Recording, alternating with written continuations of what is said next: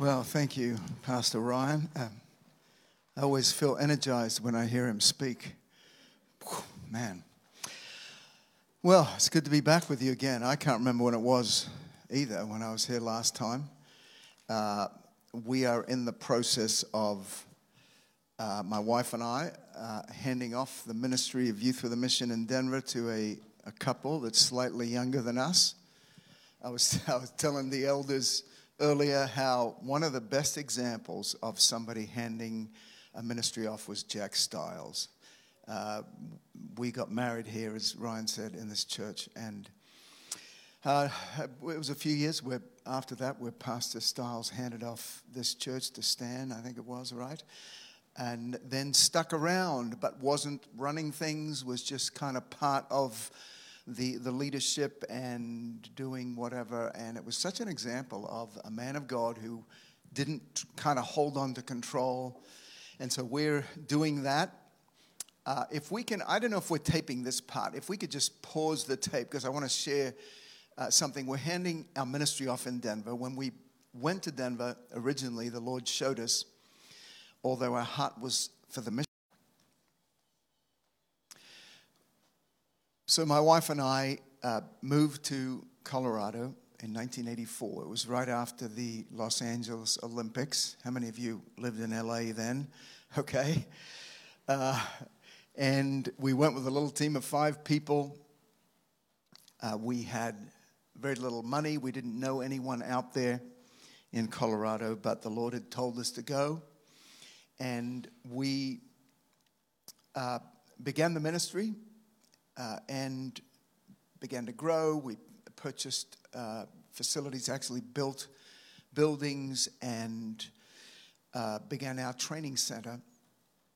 About 25 years into our time, and you may remember I shared a little bit of this last time I was with you. 25 years in, we had a tragedy that took place, something I would not wish on anyone. We had a former student who, Bert, should I not move around? Should I just stand here? Does that help you? I was told at a church in Washington recently, don't move around so much, okay? So I can? Okay. But we had a former student who came, he was backslidden, turned away from God, and he was angry at God. And there was a situation that had happened, and he came into our facility, and he pulled out a 9mm pistol. He fired 15 rounds, shot 4 of our staff, and 2 of them died that night. Tiffany, who was the head of our hospitality, and Phil from Alaska, who was preparing to go to Central Asia. The next day he went to a church in Colorado Springs and repeated the same thing, shot some people, and a security guard shot him and killed him. How could something like that happen in a Christian ministry? And why would God allow it to happen? As I travel around the world, I find this is the question people have, who sometimes are angry at God, sometimes distant from him. If God was just, is their reasoning, bad things would only happen to bad people. If God was truly love, as the Bible claims, why is there so much suffering in the world he created? And so, as believers, we need to have answers, right? The Apostle Peter tells us to always be ready to give a defense for the hope that's in you. And so it put me on a pathway to document what had happened, because there were some amazing miracles that came out of this time. And I wrote this book called When the Shooting Stopped. But really, it's about where is God when we suffer. I brought some copies. If you can't afford them, I want to say right now, you can have one, okay? Or whatever you can afford. But if you have to promise me you'll read it. But this is what happened. As I was writing the story, I felt like the Holy Spirit tapped me on the shoulder and say, no, actually, I want you to defend my character in all the different types of suffering in the world. And so I ended up narrowing it down to 10 sources of suffering. And what does the Bible say about that? Where's God when we suffer? And as a as a follower of Jesus, it's my conviction that we need to look at life through the lens of Scripture. So there's a lot of scriptures in this book, and I have 10 categories. I'm going to talk to you about one of them this morning. Okay, it's chapter 7 in my book, one of the sources of suffering, because I believe it's relevant to the day in which we're living. So if you're writing down, taking notes, the title of the message is The Battle Behind the Battle.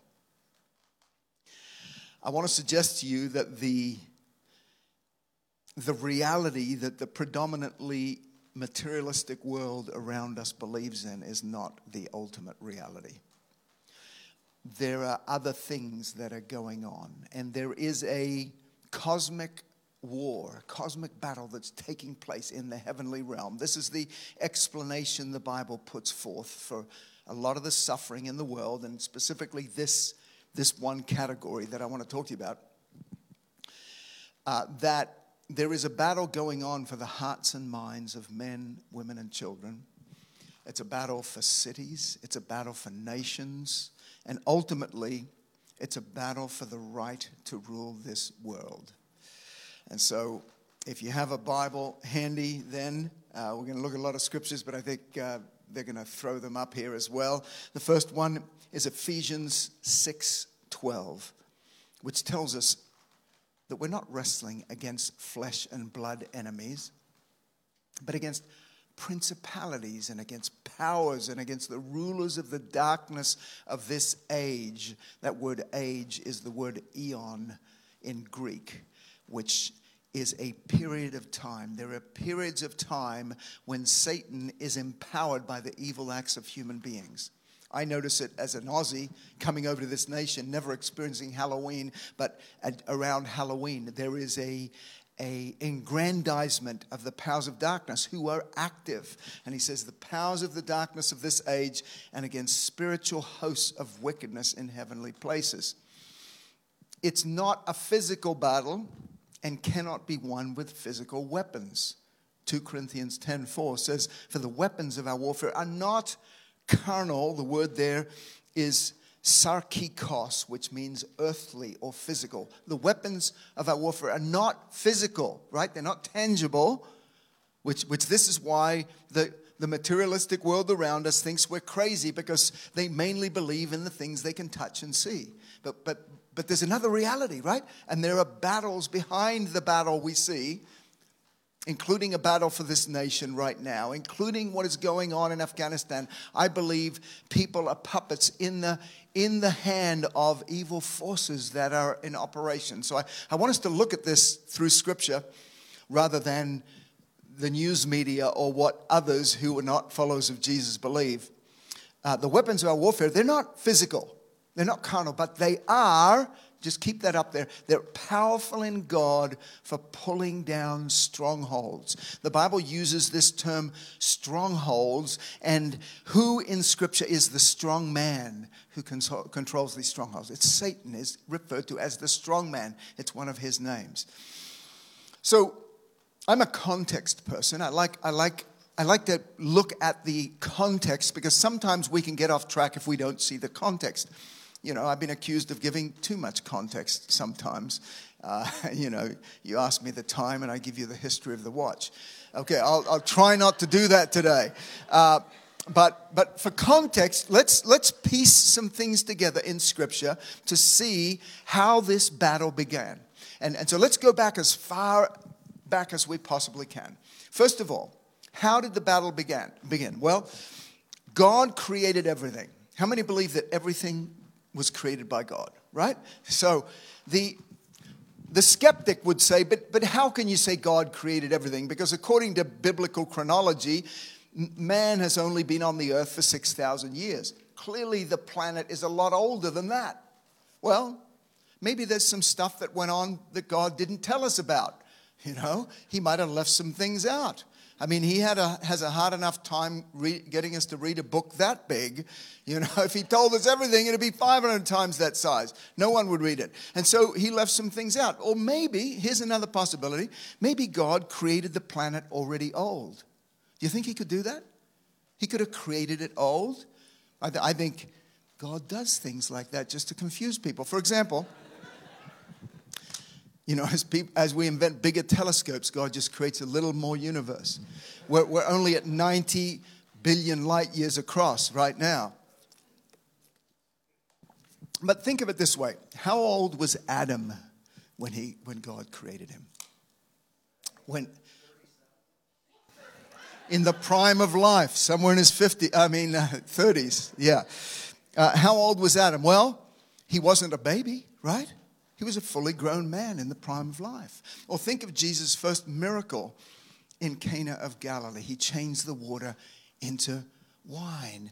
And that wine had no time to mature.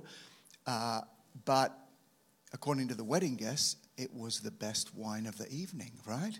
So, I got to tell you a joke here really quickly. Is that okay? Can I tell a joke? Okay, so I heard a joke the other day of this priest who was driving down the road. And he was kind of weaving a little bit. And so the state patrolman put on his siren and pulled him over to the side of the road. And he walked up to the driver's side window and he said, driver's license and register. And then he noticed it was a priest. And then he thought he could smell alcohol. And he said, Father, have you been drinking? And the priest said, no. And the policeman said, what do you have in that container right there? And the priest said, it's just water. And the officer said, give me the water. And he took it, he poured it out, and it was red wine. And he looked at the priest, and the priest said, oh, praise Jesus, he did it again. Well, God could have created the planet already old. Okay, so let's go to Colossians 1:16 and just keep this scripture up for a while here. We're told that for by him all things were created that are in heaven and earth. Colossians 1 verse 16. He created everything in heaven and earth, visible and invisible. Two categories of God's creation, the things we can see and touch, but there's another whole realm. And then the Apostle Paul goes in to describe the different categories of beings. These are different spiritual beings God created, different from one another, because they have different names, whether thrones or powers or rulers or authorities. All things were created, and here's the point we can't afford to miss. They weren't bad guys to start with because they were created through him and for him. They're all around us. We can't see them. Sometimes they take on human form. Sometimes they materialize. There are at least 100 million angels, because we're told in another part that the number of the angels is 10,000 times 10,000. That's 100 million. We each have angels assigned to us to help us, to protect us, to fight alongside of us. We'll get to that. This is the battle that is going on in the heavenly realm. And we are assisting in this battle. We're actually taking the lead in this battle through prayer, through discernment, through other weapons God's given to us. But this is how battles for cities and nations is won or lost, according to the Bible. So, God created everything. One of the spiritual beings he created was a beautiful angelic being, an archangel. The word archangel just means a leader angel, who was called Shining One. Shining One. He was called Morning Star, or we're most familiar with his name in Latin, which is Lucifer. Okay? But Shining One is the interpretation of what Lucifer means. He was a leader. He was very beautiful. He was actually described as a cherubim or a cherub. And so there are two passages of scripture that talk about him, but sometimes are skipped over because of a case of mistaken identity. One of them is in Ezekiel 28, the other in Isaiah 14. In both of these cases, Bible scholars believe that the prophet saw a human being and thought, you know what, this human being is being controlled by the devil, or maybe impersonated by the devil, because angels have the ability to take on human form. We've been told we've shown hospitality to angels and we didn't realize it. So we didn't know they were angels. The guys that showed up at Abraham's tent, remember, one was God, the other two were angels who went down to Sodom and Gomorrah. Okay, so the prophet then believed maybe it's Satan impersonating this king, or maybe he's possessed by the devil. And the prophecy, Ezekiel 28, he begins prophesying against the king of Tyre. And then very quickly in verse 13, he says, wait a minute, you were in the Garden of Eden. Well, the king of Tyre wasn't in the Garden of Eden. And he begins to talk about this being who was very beautiful, who was a leader, who had musical instruments built into his body, and who then became violent and proud. And can you put up the scripture, Isaiah 14, verse 14? Isaiah saw the same vision of the king of Babylon, and he realized, wait a minute, this is actually Satan, and this was his big sin. I will be like the Most High. How could this finite created being think that he could be like the eternal, uncreated, infinite, all-powerful, all-knowing, all-present God? How could he think that? Well, pride is a great deceiver, and those who begin to go down the pathway of pride actually begin to believe that they're greater than they really are. I think he thought he could pull it off. And so he launched an attack. Most of the book of Revelation relates to the future and possibly some of it to the present, but some of it, scholars believe, was a flashback to the past. So he wanted to be like the Most High. Revelation 12, verse 7. Okay, he's called the star, and just think of this. What is this talking about? And war broke out in heaven. Okay, this flashback that the Apostle John has of something that had happened in the past. By the way, this was the first Star Wars. Okay, I hope God has it recorded. I want to chill back and watch it one day. Okay, war, think about it. War broke out in heaven. Michael and his angels fought with the dragon. Here's one of the other disguises that Shining One has. He comes as a prince of the power of the air. He comes as a dragon here in Revelation. He came as a serpent in the Garden of Eden. I think his scariest of all his disguises is that he comes as an angel of light. He pretends to be believable and trustworthy and transparent when Jesus said he's been a murderer from the beginning.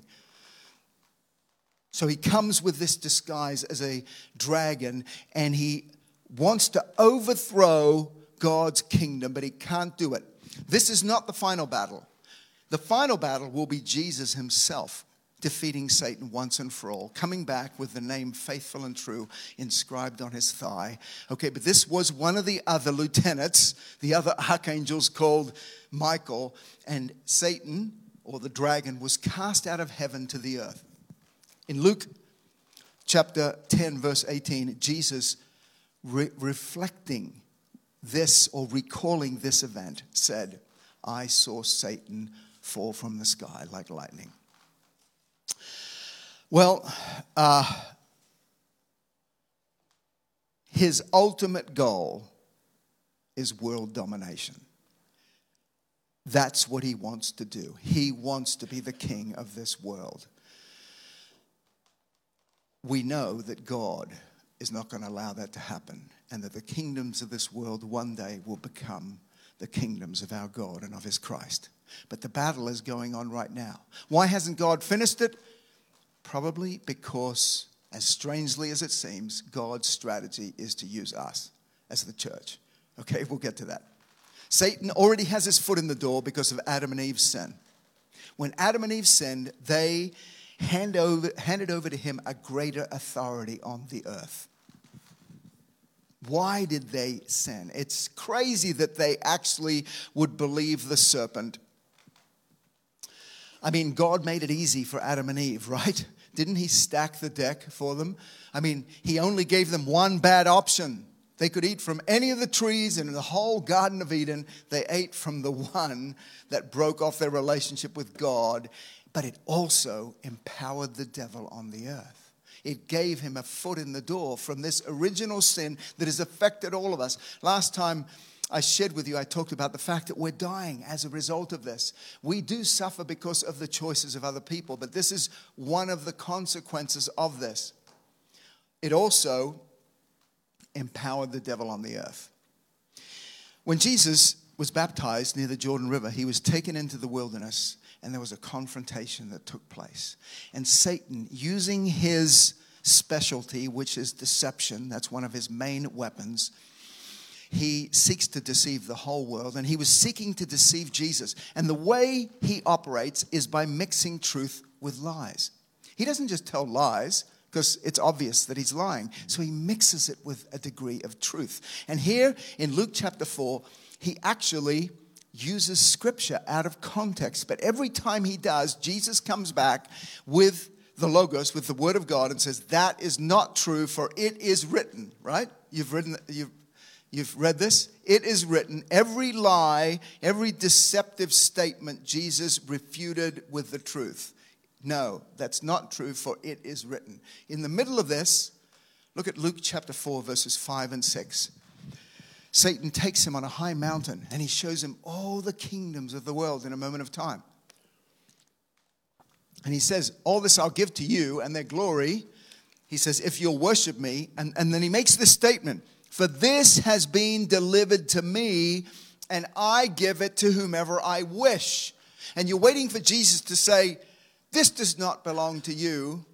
But you know what? Jesus does not refute that statement. Wow. Who gave this to him? God didn't. We did. We handed him a greater authority because of sin. Now, let's be clear. God is sovereign. God is everywhere at once. He's all-powerful. He knows everything. I don't want to ruin it for you, but I flip to the end of the Bible and we win. But there is a battle going on right now, and it's a battle for human beings, it's a battle for cities, it's a battle for nations, and ultimately a battle for the right to rule this planet. 1 John 4:4 tells us, though, that greater is the one in us than the one who's in the world. So how does Satan get his power? Well, he gets his power on a regional level through battles won or lost by the church. Sometimes when there are sins that are committed, it gives him a greater power. There is a wounded spirit in my nation of Australia that's come out through an aggressiveness and an independence and a competitive spirit. Why? Where did that come from? It came from our rejection as a nation, because prisoners were sent to Australia, and sometimes on Sundays then chained to the pews to listen to a preacher speak the gospel. And there's a bitterness against authority and against God that's affected our whole nation with woundedness. I see it in other cultures too. I've been many times to Africa, 3 times to the nation of Sierra Leone, before the Blood Diamonds and Charles Taylor, who came in from neighboring Liberia, and the child soldiers, and then right after with all the atrocities that had been committed, and then another time after that. And you could feel the presence of the enemy because of these inhumane acts committed against people. Swiss psychiatrist Carl Jung commented after World War II, during World War II, he said, a God has taken possession of the Germans, talking about the Nazi regime and empowering the enemy to operate. These things really happen in places.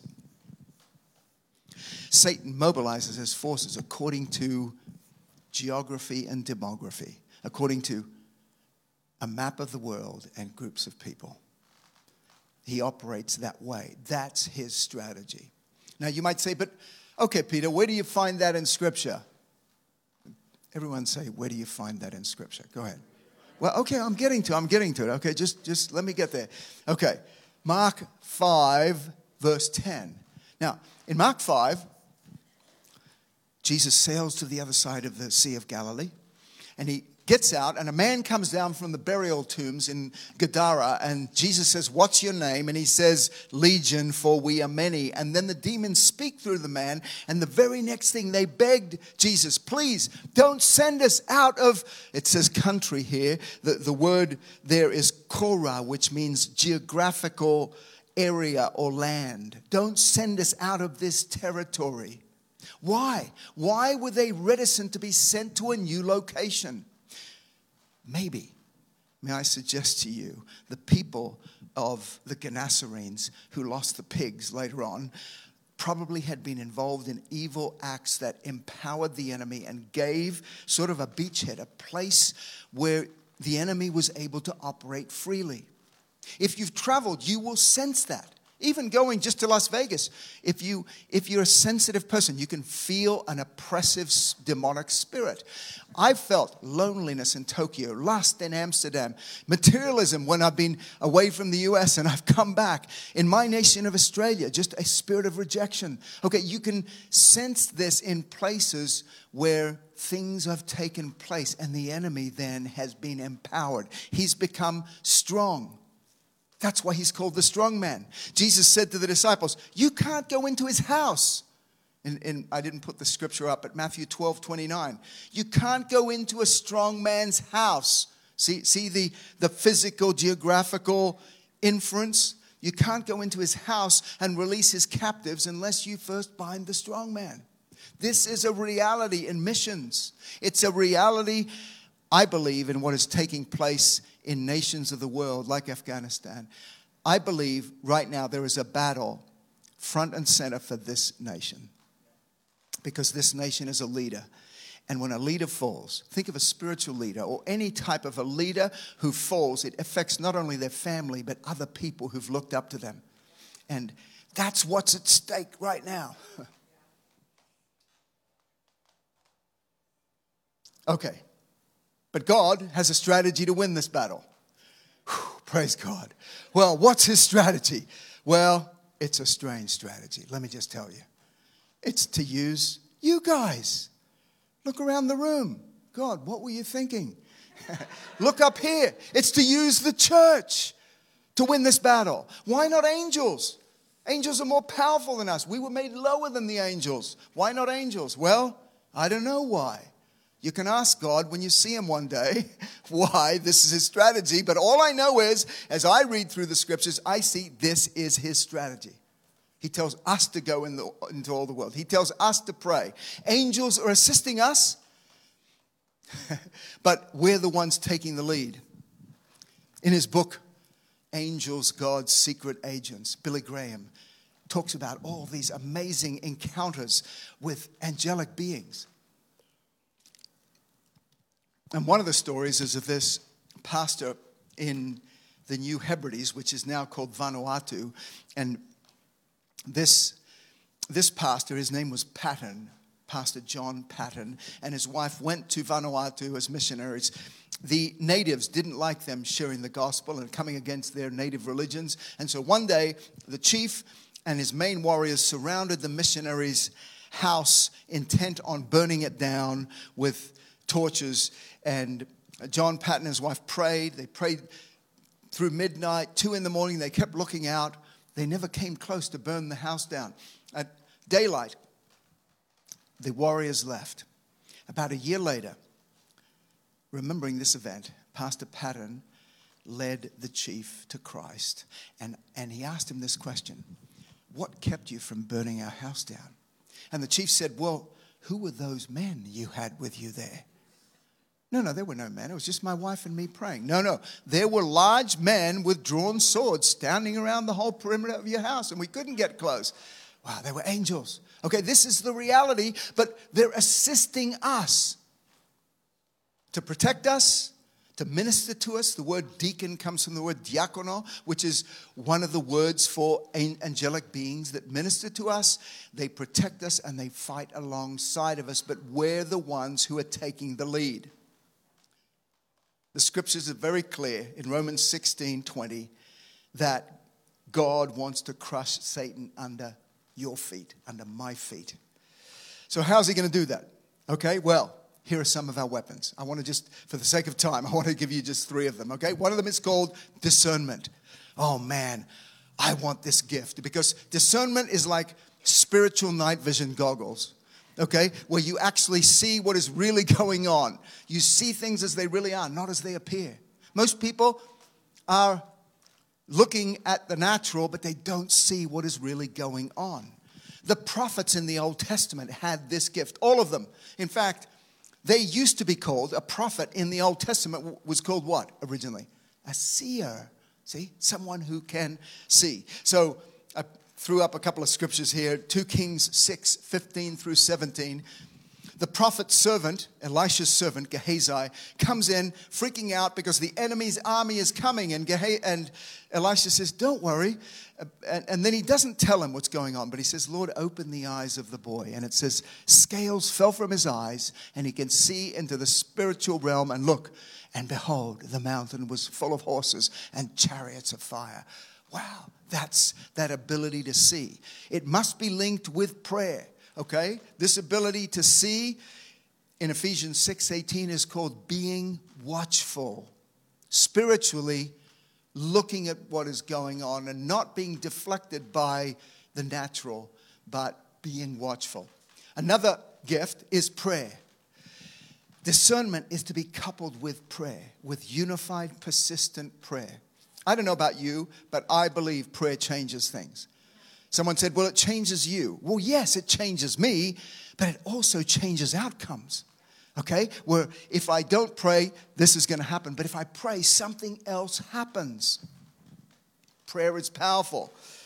Luke 18:1, Jesus said, guys, men need to learn this lesson. Usually because women, I'm going to say it softly, women are more spiritual than us. Okay? But the lesson we need to learn is that because we want action. We need to, prayers are not answered right away. We need to not lose heart, Jesus said. Okay? Pray, but don't give up. Don't lose heart, because even though your prayers are aiding the host of heaven in this battle, the answer doesn't come right away. Here's an example. Daniel 10:12 through 13. Daniel recognized the signs of the times in which he was living in, that the prophetic word through the prophets, through the seers, was they would be captive in Babylon 70 years. This took place about 68 to 69 years, okay, into their captivity. And he begins to pray. And he prays for a week and nothing. In 2 weeks, nothing. 17, 18 days, nothing. Well, stuff was happening. He just couldn't see it. On the 21st day, Gabriel arrives on the scene, out of breath, with a little angel blood on his forehead. I might have made that part up. Okay, but he said this. This is what he said. Daniel, from the first day you started praying, God heard you and he sent me. Now, wouldn't you think God sends an archangel, the battle's over right away? It wasn't. It still took 3 weeks, because one of these principalities, called the Prince of Persia, withstood him, and Michael had to come, and they defeated the Prince of Persia, and then they went on to a different battle. Prayer is not answered right away, but don't give up. Don't lose heart. Okay, this is a powerful weapon. I want to tell you, Osborne, okay? Pray. Keep on praying. Joy Dawson, who has been a member of this church for many, many years, would always say, faith is praying until ... okay? Faith is praying until it happens. You keep on praying. You might not see it right away. The last one is repentance. And I want to close with this. Well, we need to repent as a nation, but how do you get a whole nation to repent? Well, you don't. You just have to get the church to repent. 2 Chronicles 7:14, he says, if my people do this, then I will heal their land. And look at the preceding verse where he says, if my people, they were in a drought and in the midst of a plague. That was the context in which God said, but if my people will humble themselves and pray, I will heal their land. Wow, how powerful is that? So, you can't repent for somebody else. You can only repent for your own words and actions and thoughts. But there's something about identifying with the sins of our people group that's powerful. I see in Scripture that Daniel did this. Nehemiah did it. He confessed his own sins and the sins of the people. In Daniel 9:20, did I give you that scripture? He confessed his own sin and the sins of his forefathers. Okay? And something took place when he identified with the sins of his people.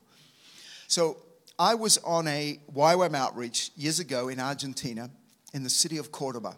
300 of us had gathered in Cordoba, Argentina, to preach the gospel, and nobody wanted to listen to us. Who are you foreigners coming to tell us what we should believe? The Argentine people are a very proud people. They didn't want to listen to us. And so the Lord gave us a strategy. Tomorrow morning, all 300 of you go down to the middle of town in downtown Cordoba, get on your knees, confess your sins and the sins of pride and prejudice of the Argentine people. And when we did it, I wish someone had videotaped it. Hundreds of people were coming to listen to us, were coming, giving their lives to Christ. It was unbelievable. It was so powerful. So that leads me to this, okay? I'm sitting here, and I wonder if the worship team, if you could come up again. And I asked if they would sing that song, I Need Thee, Lord, I Need Thee. And could we pray it on behalf of the city and the nation that we're in? Your nation, for most of you, your birth nation, my adopted nation. But as I'm sitting here, I'm looking up at the flag. And I'm looking up at the cross. And I'm looking at Jennifer on her knees here. and I wonder if we could, as Daniel was leading this, if we could, if you're able to kneel.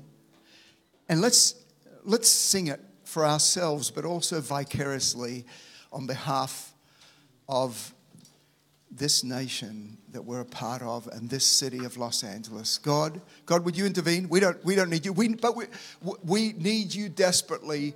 We can't do this on our own. Let's make this our prayer today.